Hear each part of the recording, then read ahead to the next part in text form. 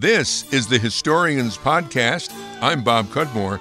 Our guest is Dr. Susan Shumsky. How you doing, Susan? I'm doing great, Bob. I'm so glad to be here today.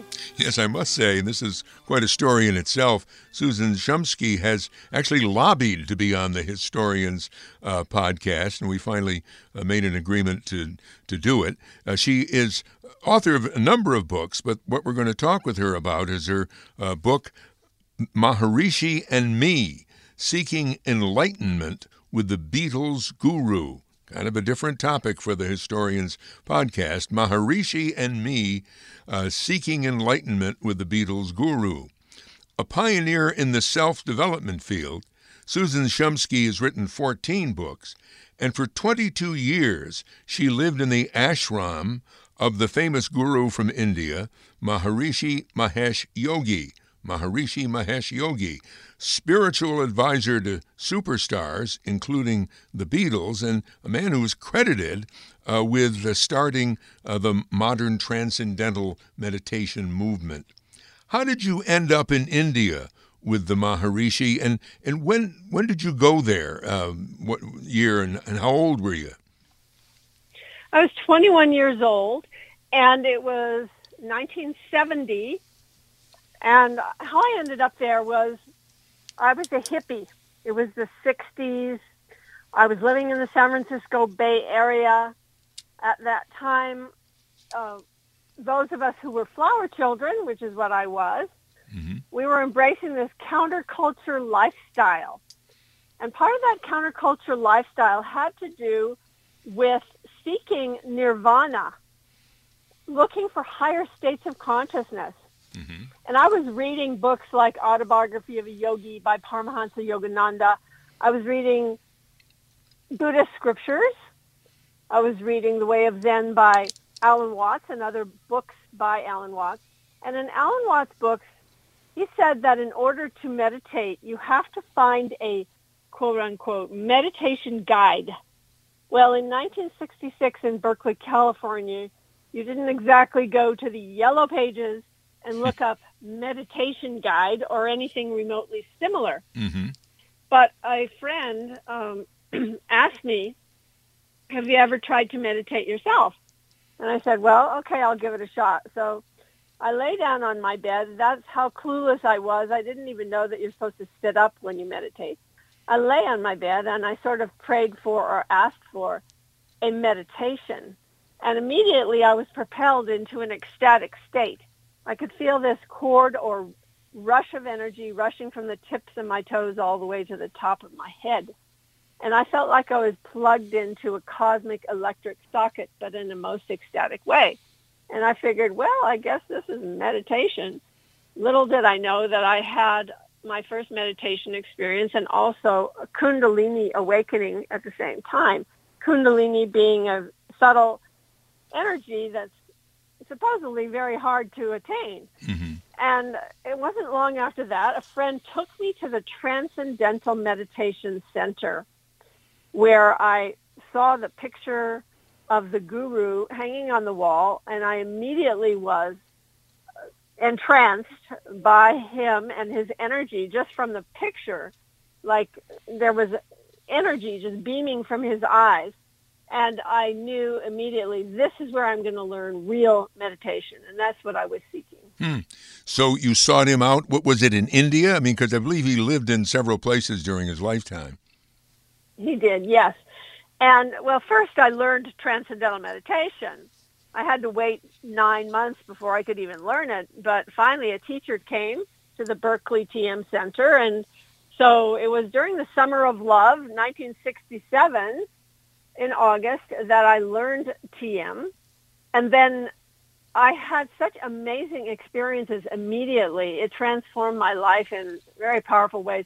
I mean, I didn't mention that I had been trying to experience these higher states of consciousness through drugs, through LSD specifically, which is what Timothy Leary and Richard Alpert, who had written the book, The Psychedelic Experience, they were telling us to turn on, tune in, and drop out. And they were trying to help us to have experiences of higher consciousness at that time. And that didn't work out too well for me. As a matter of fact, I had what I would call a mental breakdown. And so when I learned at TM, immediately I was cured from these hallucinations and crazy things that were going on in my life. Because when I took LSD, I actually never came down. I was continued to be on the drug, so to speak, even though the drug had worn off a long time before, for many months. And so I really needed a cure. And meditation seemed to be the cure. So I was very impressed with meditation. And I started immediately to apply to teacher training courses. From 1967, 1968, I applied to several teacher training courses that Maharishi was teaching in India. But they kept telling me I was too young. You had to be 24, 25 years old, and you had to have already been a graduate from college. But finally, I was accepted on the course in 1970, and I stayed there for 6 months with Maharishi in Rishikesh, India. Mm-hmm.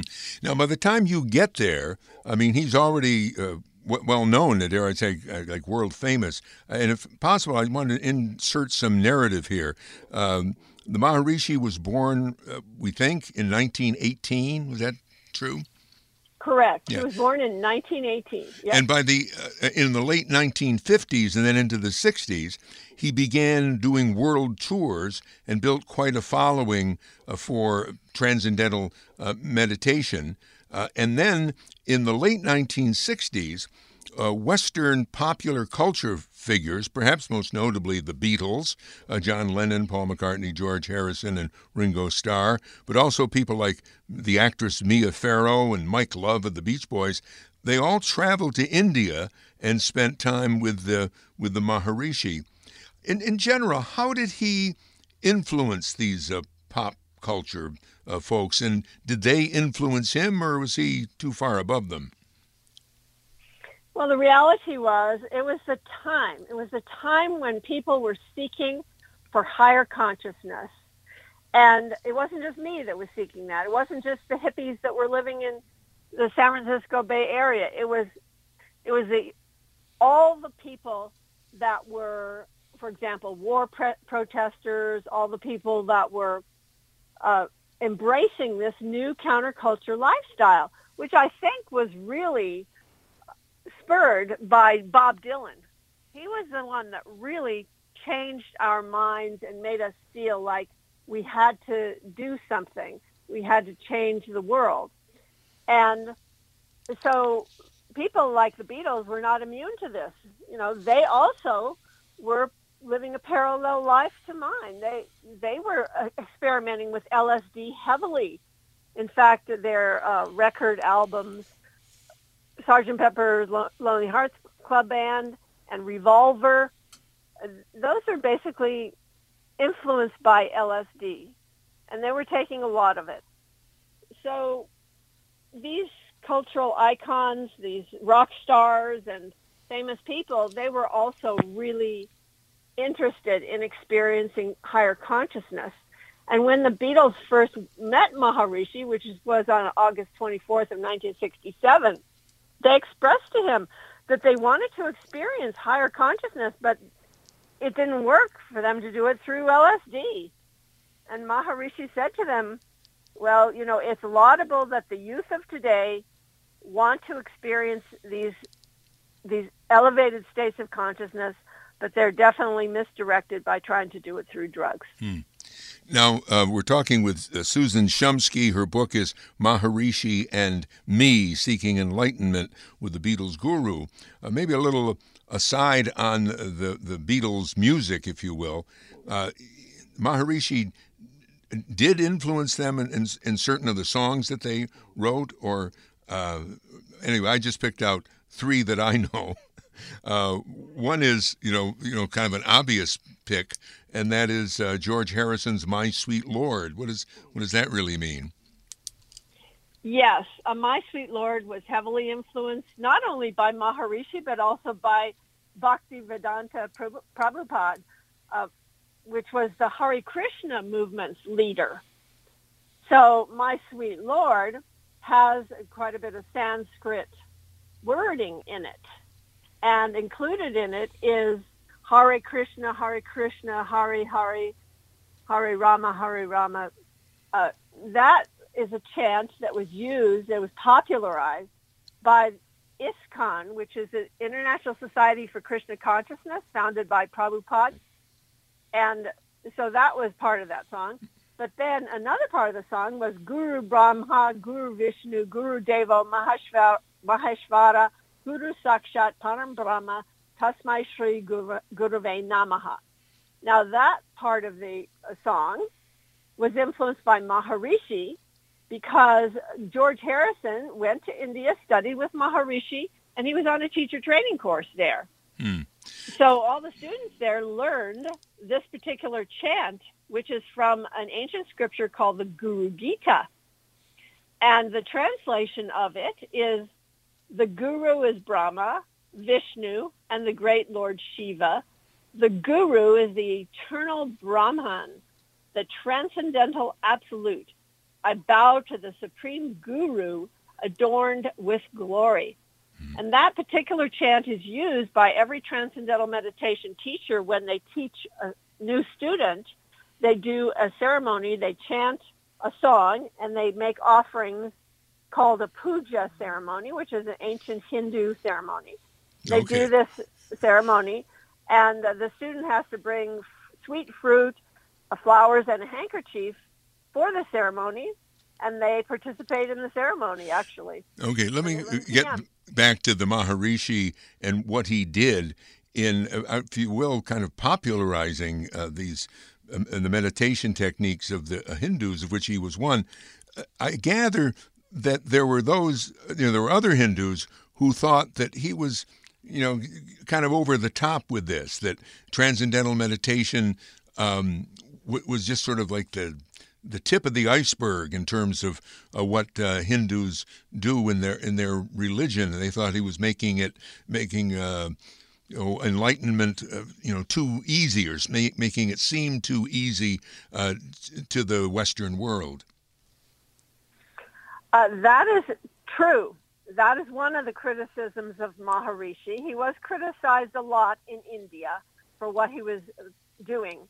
Some people criticized him for giving away the secrets of the Far East that are hidden in caves and that only special disciples are allowed to get, and those who've been initiated into the ancient mysteries.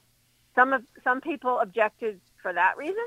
Other people from India objected because he was charging money for people to be initiated, to learn meditation. And others were very angry at him because they felt that he was not qualified to teach meditation because he wasn't the right caste.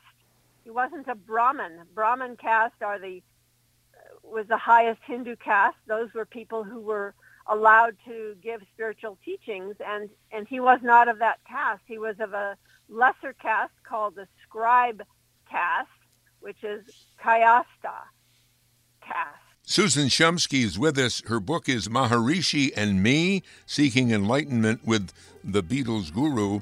We'll be back with her in just a moment. Want to put in a word on behalf of the Historians Podcast. We need your support and help to continue as time marches on. We have our GoFundMe campaign in progress for 2018, and we're sort of running out of time here. And we'd like to encourage you to make a donation. Go to GoFundMe.com/Historians2018. They'll walk you through it, and you can use your credit card and donate online.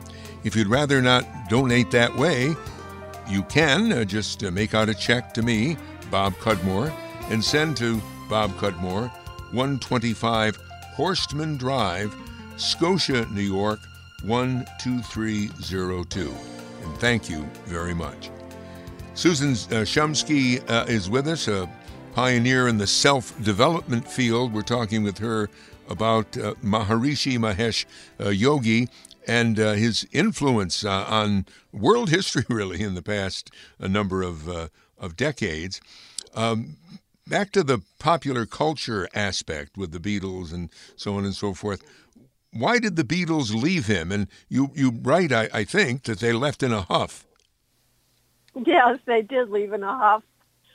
Oh, actually, all right. So I have to take it Beatle by Beatle, sort of.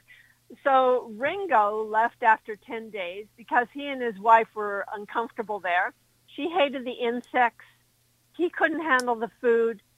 He had brought one entire suitcase of Heinz beans with him and ran out of that. And also they missed their babies. They had two very small kids at home. So they left after 10 days. Paul McCartney had come with Jane Asher, who was his girlfriend at the time. And she had a theatrical commitment back in London. So they had to leave after 5 weeks. So the two remaining Beatles were John Lennon and George Harrison. And they stayed for 2 months at the course in Rishikesh, India.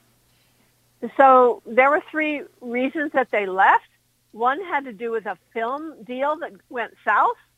The second had to do with a pass that Maharishi had made towards a woman on the course named Rosalind Bonas. And the third reason had to do with something that took place decades later in 1991. So if you want, I can go into detail about one or more of no, these. please don't. That's all right. I'm curious about, since you brought it up, about the sexual passes. He was supposed to be celibate, was he? The Maharishi. He claimed to be a life celibate. That's correct. And he wasn't. He wasn't. I say that definitively, not because he made a pass at me, because he did not make a pass at me. However, I was close to these women, or knew these women, and I've known them for 30 years, who he did make a pass at. So, and they weren't the only ones. There were several women that Maharishi had sex with, or they were bidden to have sex with him, one or the other, yes. And the transcendental meditation movement through the decades, I guess we're into the 80s maybe and 90s and the present day, has continued to grow. You were with them, quote unquote, I believe, for quite a long time. And you say that being on the international staff, and I'm not sure exactly how that's different from just being with somebody about transcendental meditation, but you said being on the international staff with Maharishi was both heaven and hell. What does that mean? That's correct. Yeah, I spent 22 years living in his various ashrams and 6 years on his personal staff, which was in Europe, where I was working for him in various capacities. And it was a combination of heaven and hell. It was heaven when he was placing his attention on me, because he was incredibly charismatic. He had, to the point of being hypnotic, actually. And he was continually pouring love through his eyes and through his demeanor. Tremendous amount of love vibration when you were around him, tremendous amount of spiritual vibration. You could feel waves of energy exuding from him that were extremely powerful. In other words, he was tremendously charismatic. And everyone wanted to be near him. Everyone was fighting to get near him. So they wanted to always be in his room. They wanted to hang out with him. They wanted to communicate with him, because every time he placed his attention on you, you felt like you were the most important person in the world. You felt like you were being loved much more than you've been loved by anyone in your life. So it was heavenly to have that experience. Mm-hmm. And then the hell part was the fact that he's a traditional Indian guru, and traditional Indian gurus, the way that they work with their disciples is, I would call it open ego surgery. It's the only way I can kind of describe it, in that he's working on your ego. So he's lifting you up and then squashing you down, lifting you up, squashing you down. And also very intense, incredibly intense to be around him. And the urgency was very intense, and you felt like you had to perform and you had to do these things, get these things done. And then when you got them done, they were never good enough. You had to do them over and over and over. And it was just very difficult to work for him. People who didn't work for him didn't have this experience. Do you think he enjoyed making his followers uncomfortable? Well, I wouldn't put it that way, because I don't think he relished in that. I don't think he was sadistic or anything like that. I think he was trying to bring out people's full potential. That was what my take was on it. And in fact, he did help me bring out my full potential. It was really astounding how I improved in so many areas of my life from being there with him. Now, among the many places where people study or practice transcendental meditation is Maharishi University in Fairfield, Iowa. What is that? And have you kind of served there or worked there? I lived in Fairfield, Iowa on and off for 10 years. After I left Europe, after Maharishi sent me back to the United States, I was in Fairfield, Iowa. And Maharishi International University was first founded there, and then it turned into Maharishi University of Management, which is still going strong there right now. I mean, kids are coming from all over the world and going to school there. So he made it into an accredited university, actually, in Fairfield, Iowa. Okay. And at some point, did you have a falling out with that organization? And maybe I could interject now that the Maharishi passed on in 2008, so that's 10 years ago now. Yes, that's correct. And by the way, when you were talking about the heaven and hell, just to say one other sentence about that, and that is that it was sort of like military drill instructor in a way. Because, they're trying to train someone. They're trying to bring out someone's potential. And Maharishi did that, not in the physical way like they do in the military, but in a mental way. He was trying to train us to become stronger, to develop more of our full potential. And, yes, so I'm sorry, what was the question? Well, I guess what I'm interested in asking you now is, you're not there anymore. I mean, did you have a falling out with this? Correct. Yeah. So what happened was it became very oppressive in the 1980s in Fairfield, Iowa. It became quite cult-like in the sense that our lives were being controlled too much, every aspect of our lives. When Maharishi first started to teach TM back in 1959, he first arrived on the shores of America, started teaching way back then. He said that it was a very simple technique, that all you had to do was 20 minutes twice a day. You meditate. The rest of your life is you do whatever you want, complete freedom, nothing is controlled. All you do is add meditation and your life will improve, which actually did happen, by the way. But then in the 1980s, it was like it became every minute of your life was being controlled, and you had to do all these different practices, and it just became overwhelming and too controlling. The straw that broke the camel's back for me was when I went into the MIU library and found out that many of the books had been purged from the library, that there was like this censorship program going on where they eliminated all New Age books, all books written by spiritual masters such as Yogananda, Vivekananda, and other spiritual teachers. They eliminated all their books from the library, and only books that were supposedly positive and supposedly approved by the TM organization were allowed in the library. So that was kind of, okay, this is not good. And besides that, I already was learning and teaching another form of meditation that I had learned.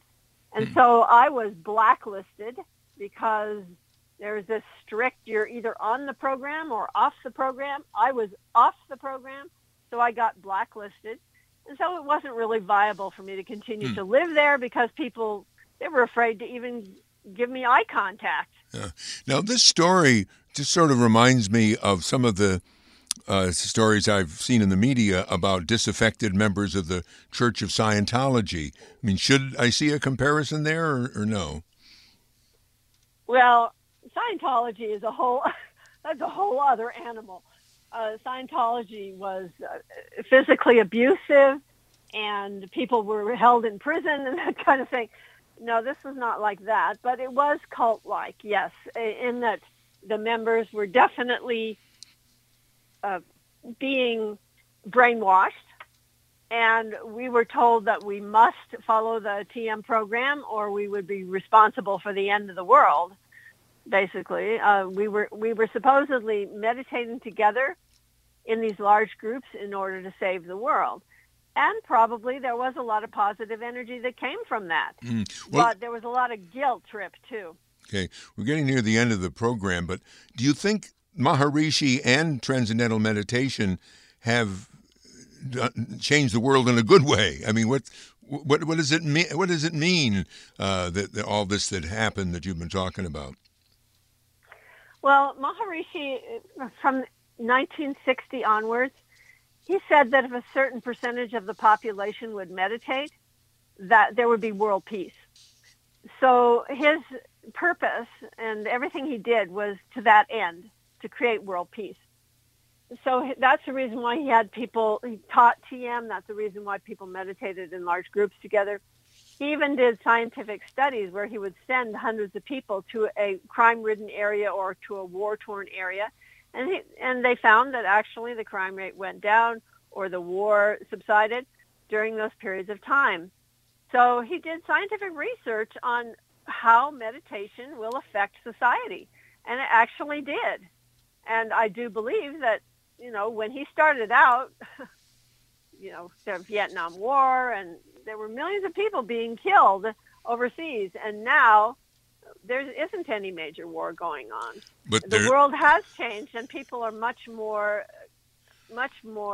centered. People are much more interested in meditation and in peaceful activities like meditation and yoga. Well, I might dispute that. I mean, we've got Syria, and we've got the problems that we've had, the war that we had in Iraq, and Yemen is got a war. I mean, it seems like wars do small compared to the bloodbath of the 20th century, where we had 71 million people killed in one of the world wars and 41 million people killed in another of the world wars. I mean, it was a bloodbath in the 20th century. There's nothing in comparison to that at this time. Do you still meditate regularly every day? I do not practice transcendental meditation. I stopped doing that in 1989 when I left Fairfield because I was already doing another practice of meditation that I liked better. So, yes, I do practice meditation, but it's not TM. Mm-hmm. Again, the book is called Maharishi and Me, Seeking Enlightenment with the Beatles Guru. The author is Susan Shumsky, who is a pioneer in the self-development field.